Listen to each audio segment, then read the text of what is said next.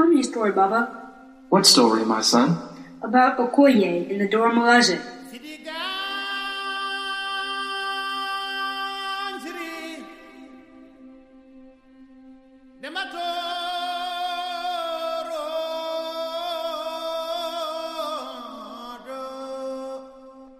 Welcome back to Once Upon a Time in Wakanda.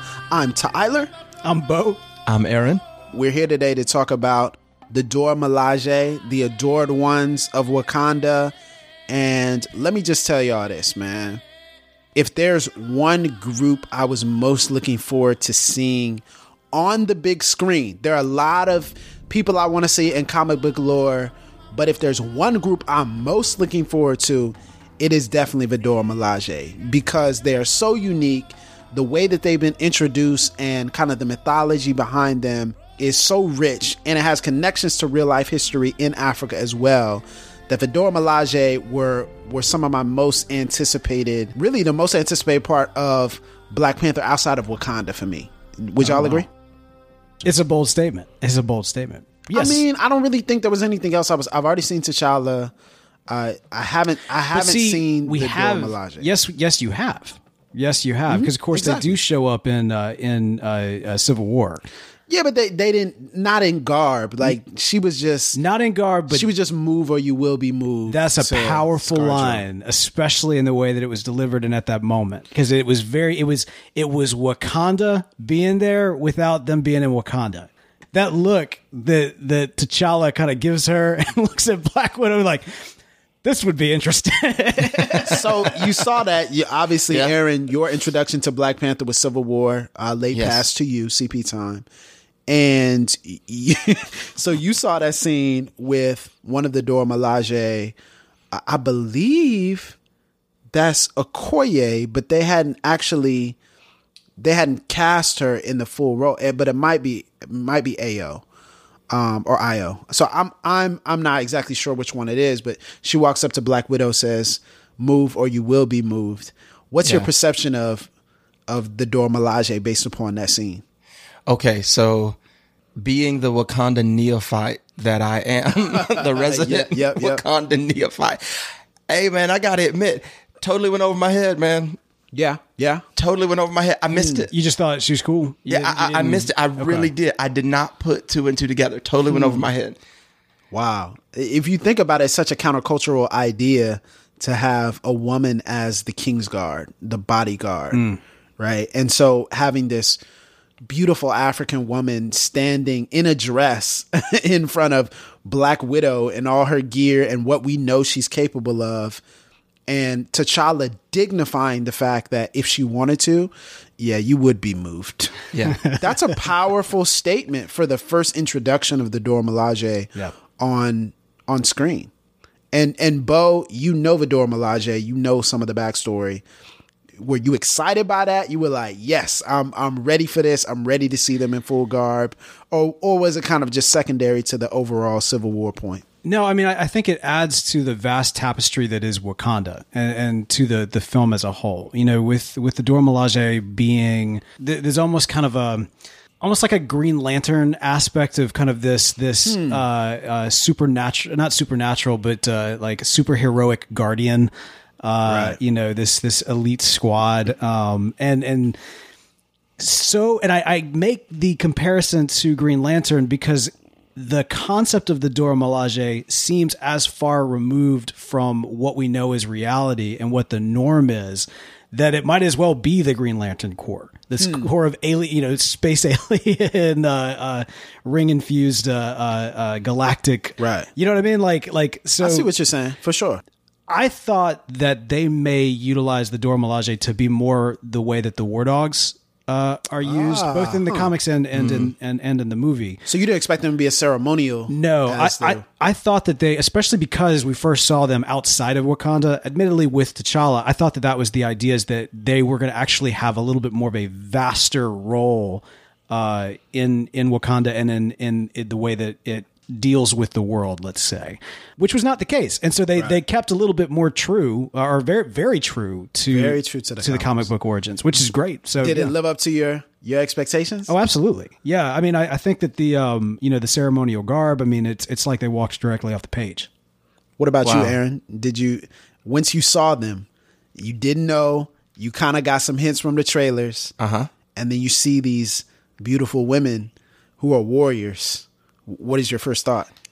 Or your second thought? Dude, look, I was amazed, man. And the dignity, the way they walked, first of all, it's the way they teach us drill, for instance, like in the Marines. So military, man. So like shoulders back, it's just this authoritative, just confident, just presence that they had. But then there is also this skill that is like unparalleled, and then not just skill for the sake of skill, but with this very specific duty to guard and to that T'Challa entrusts his personal safety to this guard, right? If that's accurate, right? I mean, they're basically absolutely. And so in my mind, I'm thinking, Secret Service, basically. to see these strong, beautiful Black women as warriors, and I'm thinking like, man, this is up there with like, this is like the Secret Service, man. Like the mystique that's surrounding the Secret Service. It's like, man, it just blew me away. It's interesting because they command a level of authority that is almost akin to T'Challa because they exist to both protect him and kind of, enact on his and Wakanda's behalf. I think specifically of when they land at the very introductory scene where they're actually pulling Nakia out of the her mission that she's in, and Okoye actually goes up and she's like, "You will tell no one of this." And like there's this intense moment, and like these ladies have never seen this woman in their life, but the authority that she's commanding at that moment is very clear, followed by this comforting like smile, which kind of tells you like just that she's connecting on this emotional level, but it doesn't negate what she just said or the way that she just said it. We have to talk about Okoye before we get into the origin of the Dora Milaje, because her portrayal, Danai Gurira's portrayal of this powerful, awesome general was one of the highlights of the film. I know we keep saying that about everything, but it was one of the highlights of the film. There were many because highlights. It was so layered and it was strong and it was principled and it was caring. It was fierce, and she's not someone to be messed with. That's right. But at the same time, she had this commanding presence to where she at one point challenges T'Challa, and T'Challa has to basically put her in her place. As I know my duties as a king, but in reality, it's like, we kind of side with her. I mean, what I love about that scene, though, Tyler? You know what I love about that scene? He addresses her as general. Right. I thought that was very profound. So even at a point of disagreement, he didn't just kind of like do like a positional power play with her. Like, I mean, for him to still, I loved it whenever they addressed her as general. That was so cool, And so anyway, keep going. But I thought that was very profound. Absolutely. It was, I believe her character embodied so much that seeing her in the Infinity War trailer and seeing her run with all the Avengers, it's kind of like, oh, okay, just this random Dora Milaje, and then it's like, no, this is the general. Like she is the warrior of Wakanda. Wow, and it's amazing to think about because the history of the Dora Milaje is fairly recent. So in the late 90s, Christopher Priest introduces the concept. And side note, I love Christopher Priest's run. It's my favorite run of Black Panther. No disrespect to Reginald Hudlin, no disrespect to Ta-Nehisi Coates or any of the other great writers who have written, but Christopher Priest's run, precisely because of what he introduces with the Dora Milaje, it adds so many layers and so much texture to the story.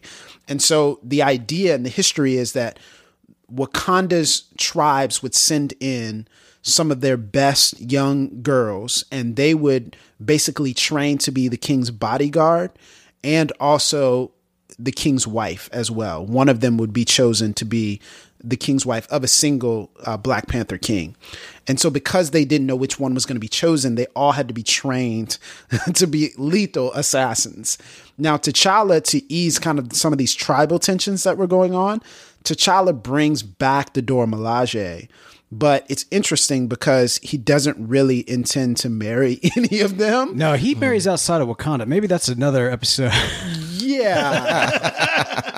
And especially who he was dating, courting, and kind of the options that he had, it was very strange. Actually, that singular fact turns Nakia into Malice and turns her into the villain. We'll get there one day, hopefully. Yeah, we'll get there one day, maybe season 2 or something. But it's very fascinating to kind of see the ways in which T'Challa was able to bring it back and kind of remove the romantic element, which in some ways is wise because you don't want the people who are protecting you to feel slighted because you picked one of their comrades or their peers. And in another way, it's very interesting because he's kind of separating from the Wakandan tradition. He's bringing it back, but taking out what he wants. Yeah. And so Priest introduced them, and I think they're one of the best parts of the Marvel Comics universe. Yeah, absolutely. Although I will say that I like how, and I mean, this kind of goes true universally. There's not very many creative licenses that the film took that I don't really love, even love more than, the source material. I can't think of anything actually that comes to mind at the moment. But this is another way, right? They took what was kind of even though it is new, something from the comics, a concept from the comics, and they pulled it off the paper, put it into real life, but also gave it very much more of a, I don't know. I'm not sure how I feel about the whole Dora Milaje being groomed to be the queen aspect of very of strange. that. Yeah, very, very. Yeah. Even for the 90s, that's but I mean that is the history, and that is the history of it. So I think to track the history is absolutely. To kind of continue to play that up is problematic. Oh, there you go. Concubines and that whole idea, exactly. very backwards and regressive. Therein lies, I think, and we kind of touched on this with M'Baku, but therein lies a bit of the challenge of bringing what are kind of problematic aspects, and this is true universally in comics, but especially when you've got characters that date back far beyond the Dora Milaje, you're going to end up having a lot of different aspects that you kind of have to get a little surgical in. But the Dora Milaje of the screen, ooh man, awesome. So let's talk about some of our favorite scenes with them. You mentioned one when they kind of when T'Challa came out, or actually I think that was you, Bo. You mentioned just this whole idea of T'Challa coming off the spacecraft and getting Nakia out of that mission and seeing Okoye and being very regal. And then we see Okoye kind of commanding. It's hilarious because she's kind of smiling at the time when she signals them. And he's like, "Are you done?" And she's like, and then she hits the spear twice, and then they immediately turn. Nobody else is smiling. It's like, whoa. And I remember I was actually sitting next to my wife, and in the first time we saw the film, and she audibly reacted to that. She was like, wow, because it was the way in which the general commanded respect from the people who are a part of the Dora Milaje and how they moved as one. Yeah.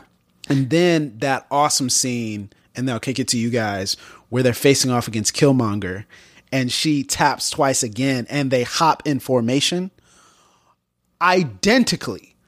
I've watched it back 1,000 times, the GIF. They're all identical and they move just at the same time. It was just crazy to me to see that because I was like, wow. I mean, this is one of the most impressive things in a superhero film I've ever seen, to see them kind of together and the representation. What were some other scenes that you guys saw? I just want to piggyback off of the fight scene with Killmonger because, as a military guy, as a martial artist, one of the things that's so intriguing about the Dora Milaje is that they are the elite of the elite, right? Right. And the reason why I bring that up is because when you have elite military personnel, they're so highly trained that when one of them dies, or if more than one, it's like a surprise because you're so highly trained and you're so well versed in your art that death, like death is not an expectation. Like we don't, that means something went wrong. If you know, that kind of mentality. And so in that scene where one of the Dora Milaje is lost, it was so jarring to me because when I saw them, that's the only thing that I could compare them to from my own life experience. They are an elite force. And so it was so jarring to see one of them lost in battle because you're thinking, wait a minute, that's not supposed to happen. Right. But yet even then there was such honor and such fortitude. Wakanda forever. Wakanda forever. Man, it was like, I don't know. It was so, that part, again, just, you know, from someone that has a military background and just through different aspects of training and things like that, I was like, whoa, that's amazing. Yeah. You know, very meaningful and to see death. very meaningful, and we don't even know her name. We don't know that particular character's name. Honorable, not wasted, just the well, maybe Bo does. Yeah, maybe Bo does. Bo's like, actually, her name. And so where others, and then I'll say this too. So you're facing Killmonger. Yeah. You're facing the person that bested your king. Right. In combat. And yet they do it without hesitation. Oh yeah. It's without hesitation. It's coordinated. It's like, that was crazy. That first move where she jumps on their back and jumps. Woo! Yeah, I'll throw it to you, Bill. But for me, it was that scene. No, all right. So when they're actually in the club in the casino. Yes. And she's up on first of all, that shot, by the way, is incredible when they actually pan from the top down. Well, actually, they go down top, if I'm not mistaken. Where where absolutely. I think actually it's Nakia. She's fighting, and then it goes up, and then the rail blows out with her knocking somebody over, and she is twirling the spear around and everything, and she's got all of these people around her, and she's taking it no problem. No, absolutely no problems. And so like that scene in particular, that was also a very uniquely gorgeous scene because it took place in the quote real world, right? Like that was a fight in even though it was in Korea, like it felt very familiar. And so like to see the characters that later on we would go see wearing more traditional garb, to be wearing more superheroic garb, in kind of civilian clothes, let's say, like in disguise, that was great. The moment she grabs the wig and throws it at the dude. Yeah, the iconic moment. Brilliant. Yeah, an iconic moment. Brilliant. Yes. And when you think about the way in which it wasn't just a neutralization, and this is where I think it connects to history, because historically there was, I believe it was the country of Benin in Africa, there were the Dahomey women, and the Dahomey women were the Amazonians. And so the historic Amazonians. Yes. And so people believe that the Amazonians of the Dahomeys were actually the inspiration for the Dora Milaje. And so they actually were suppressed right before the turn of the century, right before the 1900s. And so as we see kind of these connections to the brutality and the way in which they inspired fear in their enemies, they were actually known for beheading their enemies when they were fighting them. Like they were on the battlefield and they would always behead the people who they were fighting against and defeating. And so when you see that, it was a level of fierce that she took with Klaue's people. It was a completely different level than what we had seen before. And it was almost like she can take it there in a way that I don't even think T'Challa was at the time, because he was just flipping guys. He was fighting them. But it was the way in which she used the spear, which is made of vibranium. Right. The way in which she used the spear to really send a message to her enemies that was like, you should fear us. Can we just give Danai props though, real quick?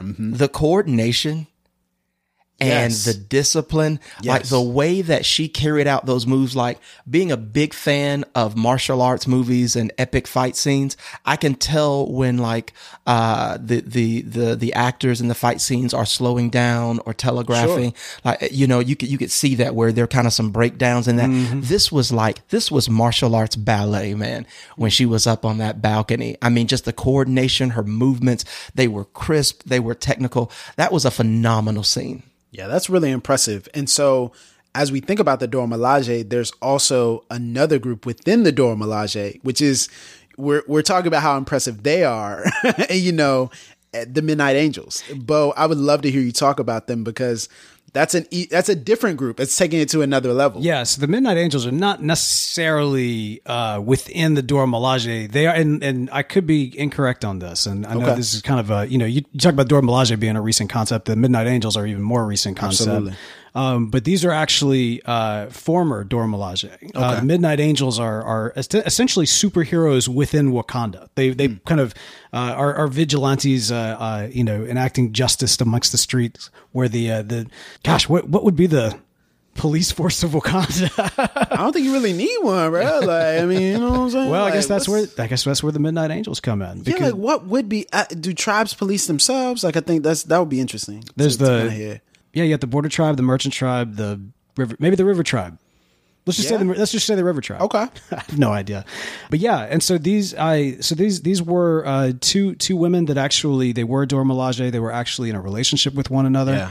And due to events, they ended up being convicted of a crime and having to actually break out of prison, and then still wanting to pursue justice in their own way, became the Midnight Angels. So Ayo and Anika are portrayed in Ta-Nehisi Coates' run, A Nation Under Our Feet. And it's very fascinating to hear and to see the ways in which they're critical of T'Challa and they're critical of authority, especially considering how much they love their country. So they love Wakanda, they love the people. And there's one scene, I believe it's in issue 2, where they're stopping a sexual assault. So a group of men are about to take advantage of some Wakandan women, and they're about to rape them and sexually assault them. And they use the term saving as like a substitute for like that sexual assault. And then Ayo or Anika, I forget which one, comes in and says, how are you going to save them when you can't save yourself? And she just like disarms them super quickly, you know?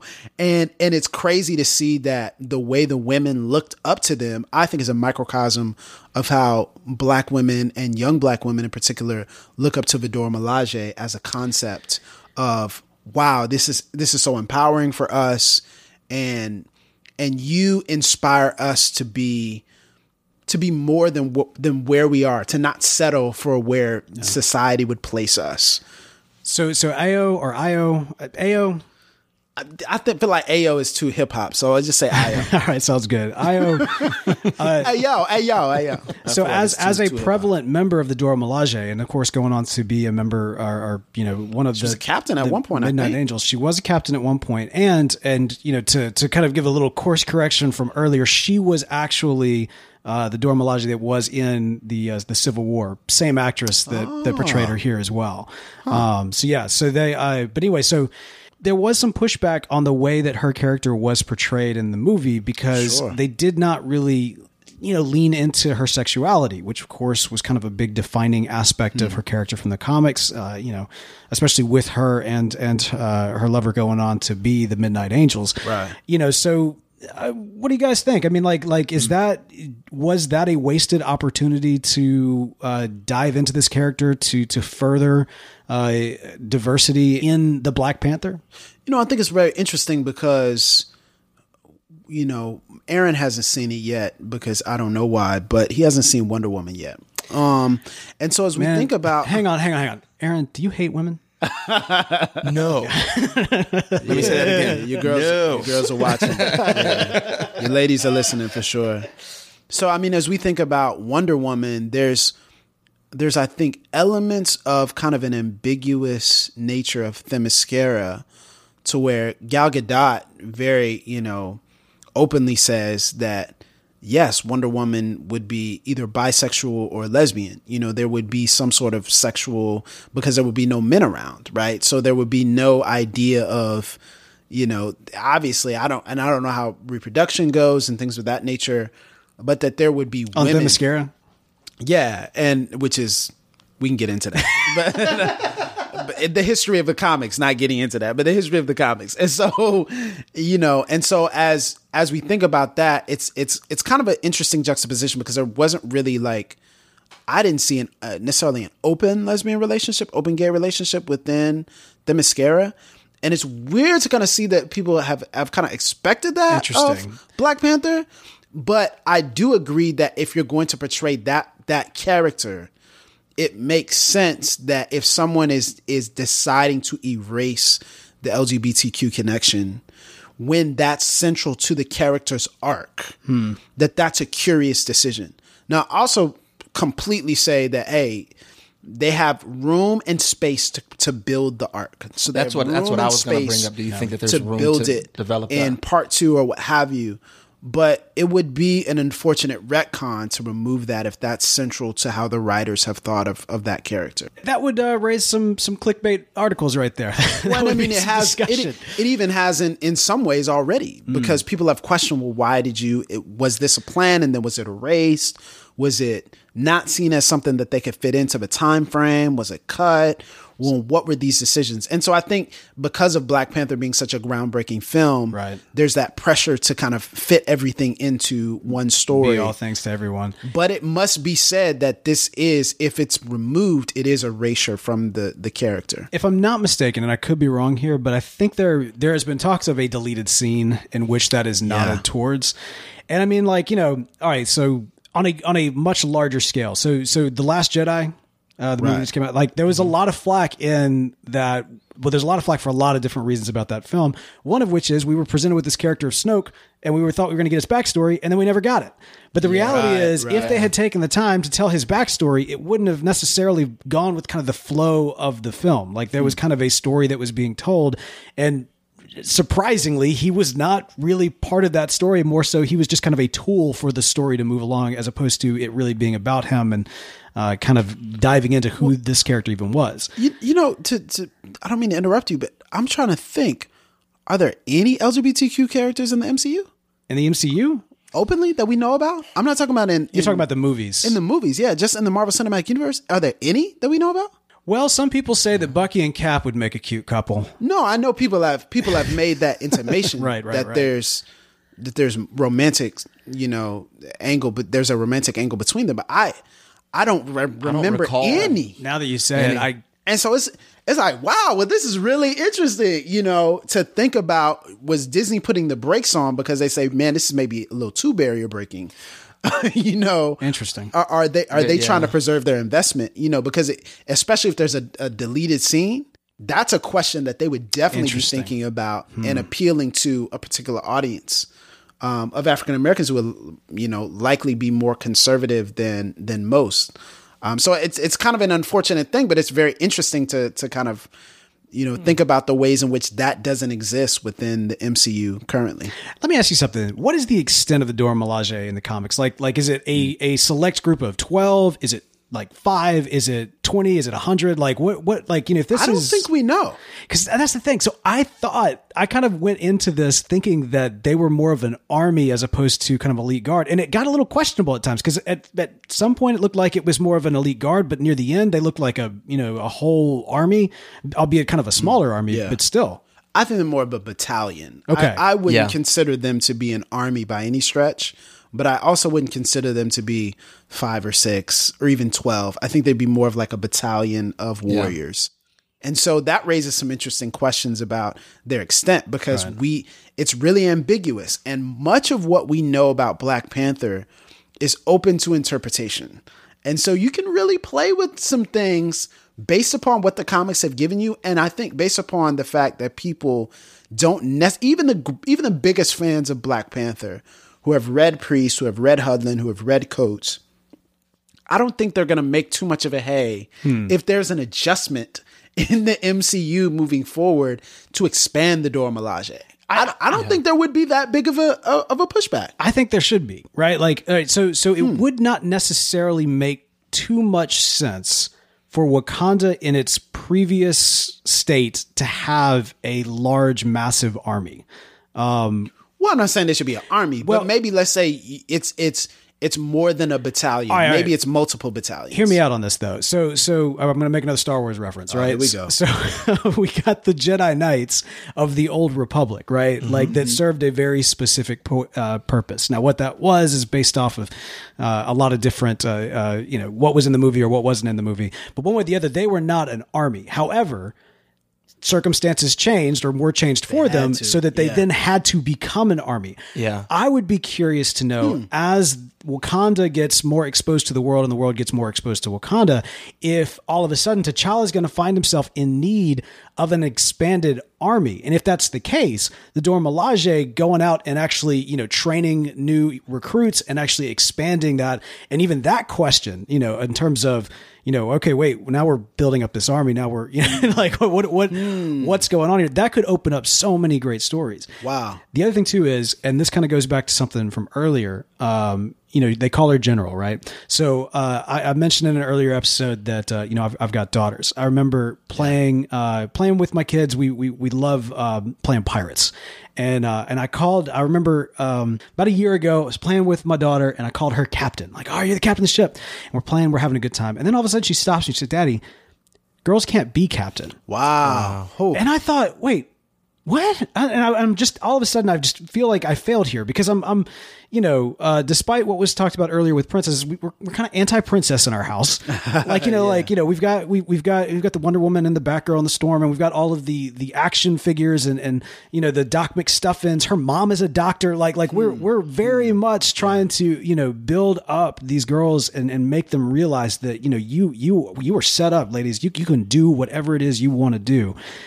And to hear that, because I know she didn't get that from us, there's just so much culturally that's communicated to these young women that when you get a powerhouse, a force like the Dora Milaje, and as well as Shuri, other characters, other heroes that we see, Nakia, but specifically the Dora Milaje, there's something about that kind of organized acceptance of this structure that exists that I think is so powerful, and it. When they called her General, it reminded me of that conversation with my daughter. Because in Wakanda, it's normal. Exactly. That was one of the, the impressions made on me that this elite force, these amazing, brilliant, empowered women, and not just the Dora Milaje, but we talked at length, about Shuri, and just to see that it was like no one was surprised. Yeah. Right. There was no, no, hey, that's just how we roll here. This is a part of everyday, culture and the lifestyle of Wakanda. That was pretty cool. Yeah. I mean, male privilege is systemic, and I mean, it's going to take a systemic shift. And I think what we see sometimes is we think of the films. And I think people overestimate what they consider to be progress within the context of American culture. So we see, we elected our first African-American president. And so because of that, we've made a huge leap in race relations. Or we see a Black Panther, as someone foolishly said, this racist country is going to give $200 million on an opening weekend to a Black Panther movie. And we take these little exceptions to the rule.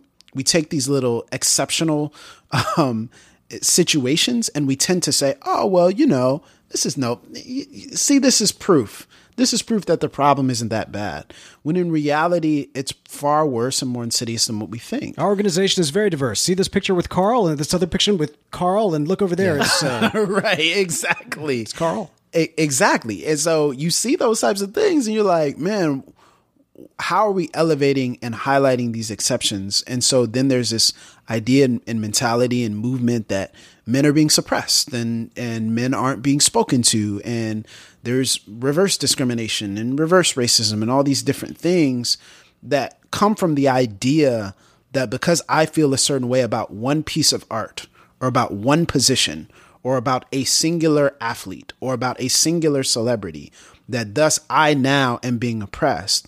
when we have no idea what that looks like systemically. Yeah. And so I think as men, it's been very interesting, even as a black man, to kind of go through this idea of pressing people on the idea of white supremacy and pressing people on the importance of a Black Panther film with an over 90% African or African-American cast. And yet at the same time, having to confront my own manhood, my complicity in male privilege and my complicity in the ways of making daughters like yours feel as though, a woman can't be a captain. Yeah. And in many ways, we're all complicit in that. And we're all participatory in that. And so the Dora Milaje causes us to confront those things and also Shuri and also Nakia and also Queen Ramonda. They cause us to confront those things in very uncomfortable ways for us. And I think it's easy in the context of a Black Panther film, because this is something that I appreciate and enjoy. Harder in real life. Harder when you're the person who answers to the authority figure, who is now a woman, and you feel as though, oh, well, I think we can do it a little bit better. Or why are you doing it this way? Or W'Kabi mansplaining to his woman in the throne room, right? Oh, yeah, well, that's what we did in the past. But, I think we can do this. And so it's just like, man, well, how and in what ways? He even had his hand up and like, he's like, that is what we did in the past. Yeah, that's what we did in the past. But stay in your place. Just do what he says. Like just building that, like physically holding the bear. There was a lot going on, by the way, between those two characters. Fascinating, like the visual aspect.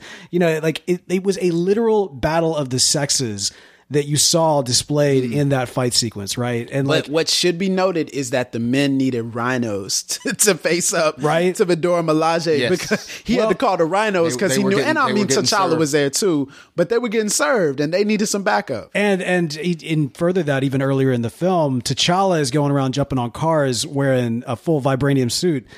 She just had a spear. Can we talk about that, bro? Yeah, that is one of the most iconic scenes. She is on the hood of a car with a red dress, bright red, kneeling down. And at the point where the car breaks apart and explodes, she grabs the spear and lands on what? I held my breath. Again, I didn't know what was going to happen. So I'm like, really? Are we getting ready to lose this character right now? I mean, she's been amazing up until this point. And then the way she grabbed the spear mid-air and then made that perfect 10 landing on the car door. You know what I'm saying? Man, just come into this like, just kind of picturesque finish and stop. It was, yeah. The impact reminded me a lot of in The Dark Knight when the Joker's truck makes like a complete up in the air flip and it's such a simple concept of just that flip over and land. But there is something about the reality of gravity that everybody can relate to. And so when she's doing that in such this perfect way, grabbing the spear and landing, and sticking that landing so perfectly and sliding down, of course, you do get your funny Marvel moment at the end. Of course, I think that was appropriate humor. Oh, absolutely. I think that was appropriate humor. I don't have a problem with Marvel humor, but that's a whole nother discussion. Oh, no. Here we go. So as we move forward with the Dora Milaje, I need a series. I need Amazon Prime, Netflix. I need something, and it's really referenced as one of the young women who was at our Pass the Mic meetup in Pensacola when we saw it with a big group of people. She references the world of Wakanda, and that series where she says the women are the backbone, the Dora Milaje are the backbone of the society. And so as you think about that, man, I would love to see the complexities because there's so much that's left up to interpretation, especially the way they feel about each other and the inner workings. You saw kind of the affection as one of them dies, as one of them is brutally killed with a smile. Like Killmonger executes her with a smile, which is insidious, but at the same time, you see the ways in which they were looking at her and kind of almost clutching their spears in a way that honored her sacrifice. You see that, you see the ways that they interact with each other, the power struggle, because there's a power struggle there, how hard it is to get in, rejected Dora Milaje, We need that series. We need that series. I'm just saying we need that series, man. Absolutely. I would be shocked if we did not see that come into Netflix, a Netflix near you, The World of Wakanda. Just because there's so much that even the comic book did not get a chance to explore. Right. It didn't find its audience, so to speak. It did, but it wasn't the audience that Marvel wanted at the time. I think now they can justify that in a much larger way. Now I got a question though, because you talk about the challenges that exist for the Dora Milaje, and I'm especially curious from our host with some service behind him. In this movie, we see a huge power change, political power change in Wakanda. The Dora Milaje are sworn to serve the throne regardless of who's in it. That was like when Killmonger kills or presumably kills T'Challa. You look, they pan to Okoye, and I mean, she was just stone. But at the same time, you just saw it in her eyes. Like, she was standing strong in her position. Man, that lip quiver, everything. Ooh, man. So, and then we get the exchange later on, kind of diving deep into this. So I'm kind of curious, as someone who's got some military experience. That's such a great question. What do you like? What is it like? Okoye or Nakia, bro? Yeah, Okoye or Nakia. Well, I don't want to put Aaron on the spot. I'm just saying. You got to answer the question, bro. and then let's just be honest. I mean, there's a cultural relevance to this question. This is a very relevant question. Very, very relevant. Serve your country or save your country. And so when I think it was Shuri asked. Was it Shuri or was it Nakia? One of them asked, "What is there anything we can do?" Well, I actually think. Wow, I think that was one of the Dora Milaje, was it? I think it was just one of the Dora Milaje. So, is there anything we can do during the actual trial? When it became painfully clear that that T'Challa's demise was inevitable, and so, man, and she adhering to. I think honoring the office, but watch this though.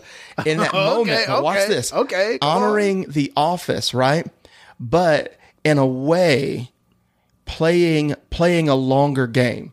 So her devotion to Wakanda superseded her devotion and whatever respect or affection she had for T'Challa and W'Kabi, as we see later. And W'Kabi, and so we see that her devotion to Wakanda kind of put her in some spots to where she had to make multiple sacrifices.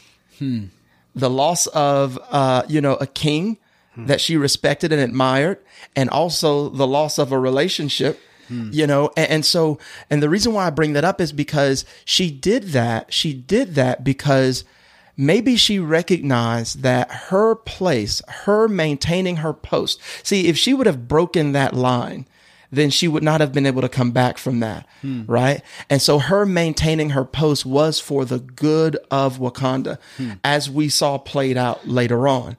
Right. And so, I think when she saw T'Challa, it gave her that was the nudge, that was the last straw, because she knew that someone, I don't know, it's something about, it's one thing to oust a king, but it's another thing to oust a king and create a vacuum. Right. But if you oust a king and you have a successor, if you oust a king, you back another horse. Yeah. Like, that's different. Does that make sense though, Bo? Yeah. All right. Well, so here's the thing, and I want to make sure I'm answering your question too. Yeah, I think so. I mean, actually, you're exactly right. And I hadn't really, I wasn't thinking through that scope, but certainly she was, as she echoed several times over. She serves Wakanda, and in serving the throne, she is then serving Wakanda. And to some extent, if the rules and traditions that are set up, if we just abandon those because we don't like what the current situation is, then we risk Wakanda, the very kind of fabric of the society that we have that's holding everything together.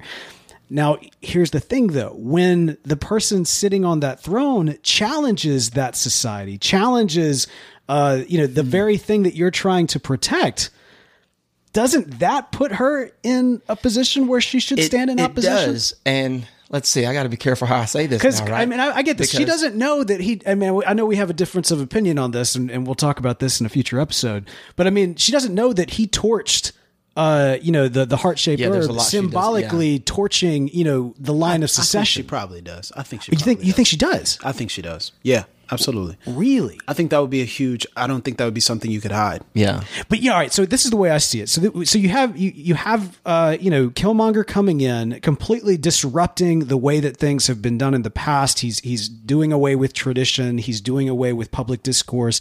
He's brash. He's wiping out, and everybody's like, this isn't normal. This is different. Like, and so you almost wonder if she's like trying to rationalize this. Like, say she knows about the heart-shaped herb, but she's thinking like, okay, so this is the era in which the King of Wakanda declared that there would be no future Black Panther ruling Wakanda. Like, is she constantly trying to rationalize? At what point do you stop trying to rationalize the craziness that is leading your country and just say somebody's got to step up and do something about this? I'm talking about a movie, guys. That's it. I'm not trying to talk about anything else. Yeah, that's it. Yeah, we're just talking about a movie right now. That's it. Yeah. I'll tell you what, though, when the king elevates himself above the good of the people, when the king begins to enact policies and take a trajectory that will ultimately lead to the ruin of Wakanda, then even as you honor the office, you have to break ranks at that point. Like, you can't go down with that ship, because again, your commitment wasn't made to a man.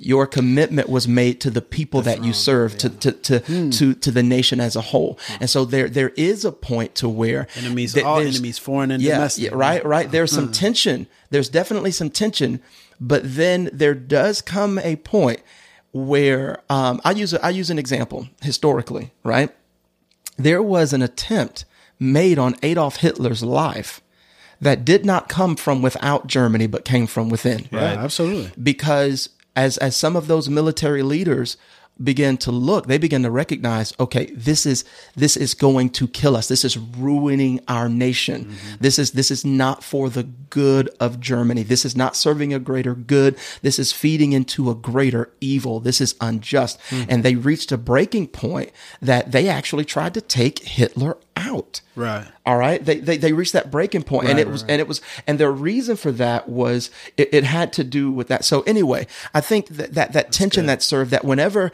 you have these despotic figures that have risen up throughout human history, that initially they speak in a way to gain the support of the populace. Like, we have your support, we're going to empower you.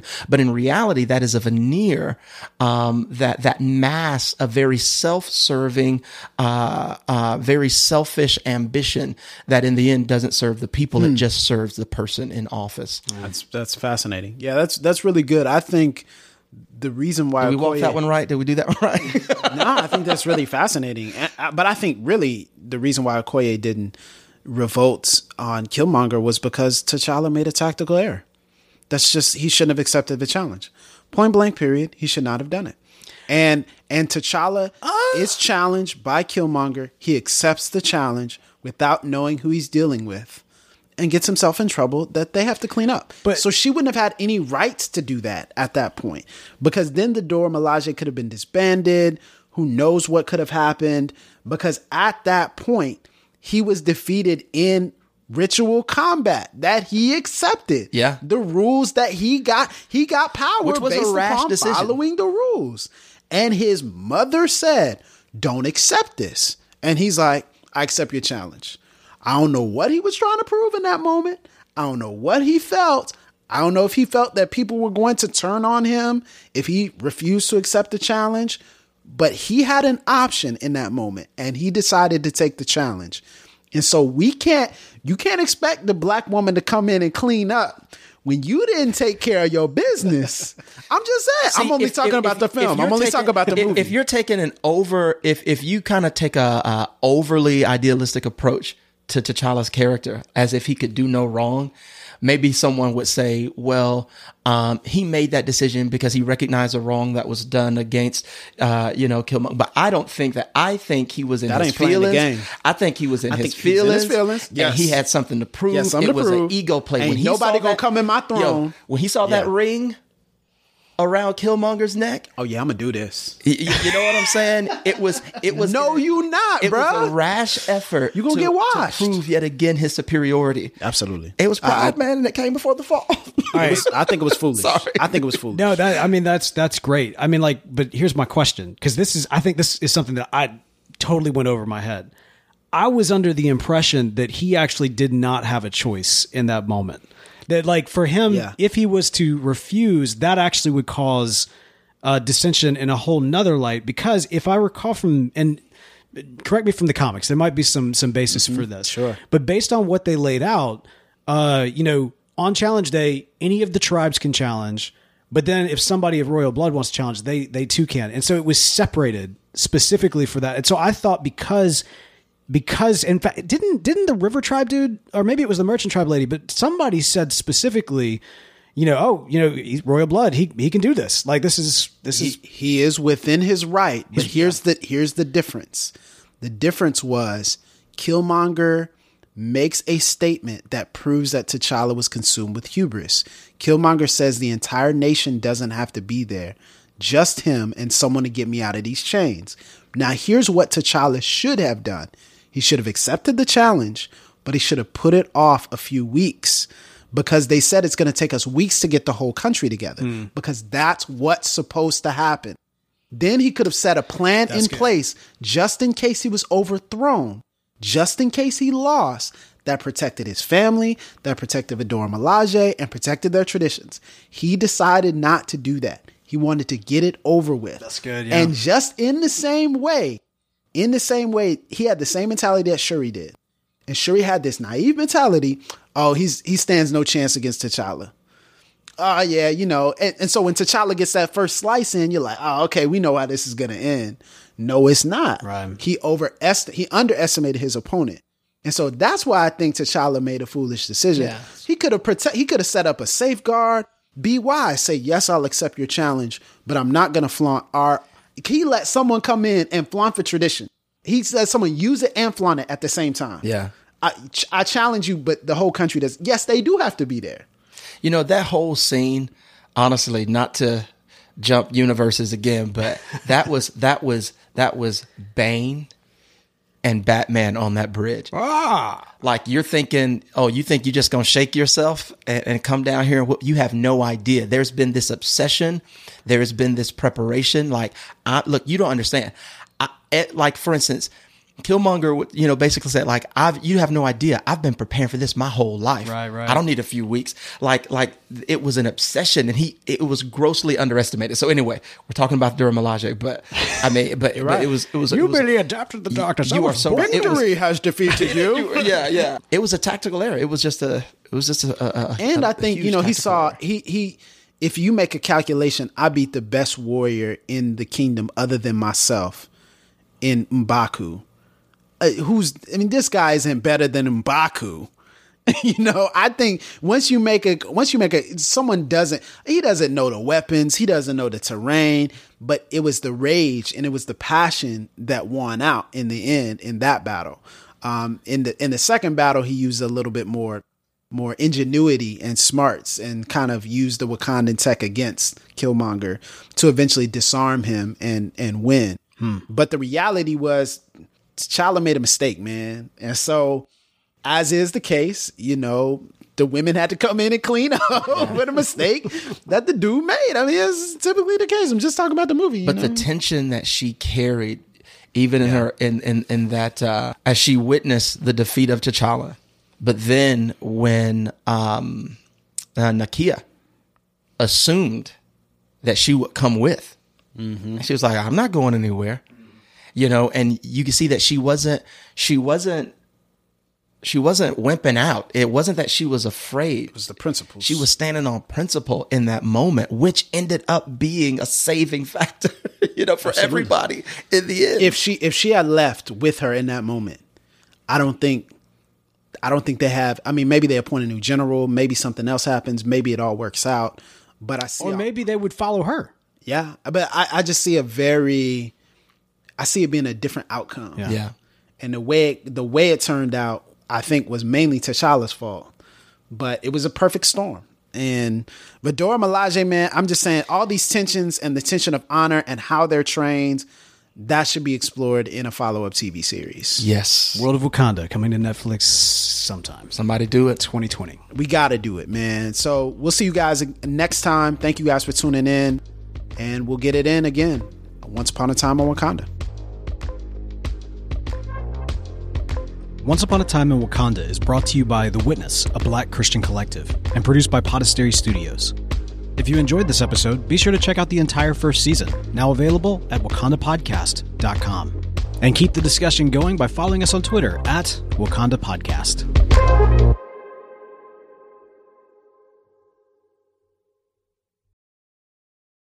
This episode was brought to you in part by the Truce Podcast.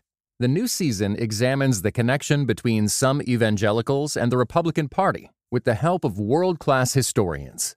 Subscribe to Truce in your podcast app or listen at trucepodcast.com.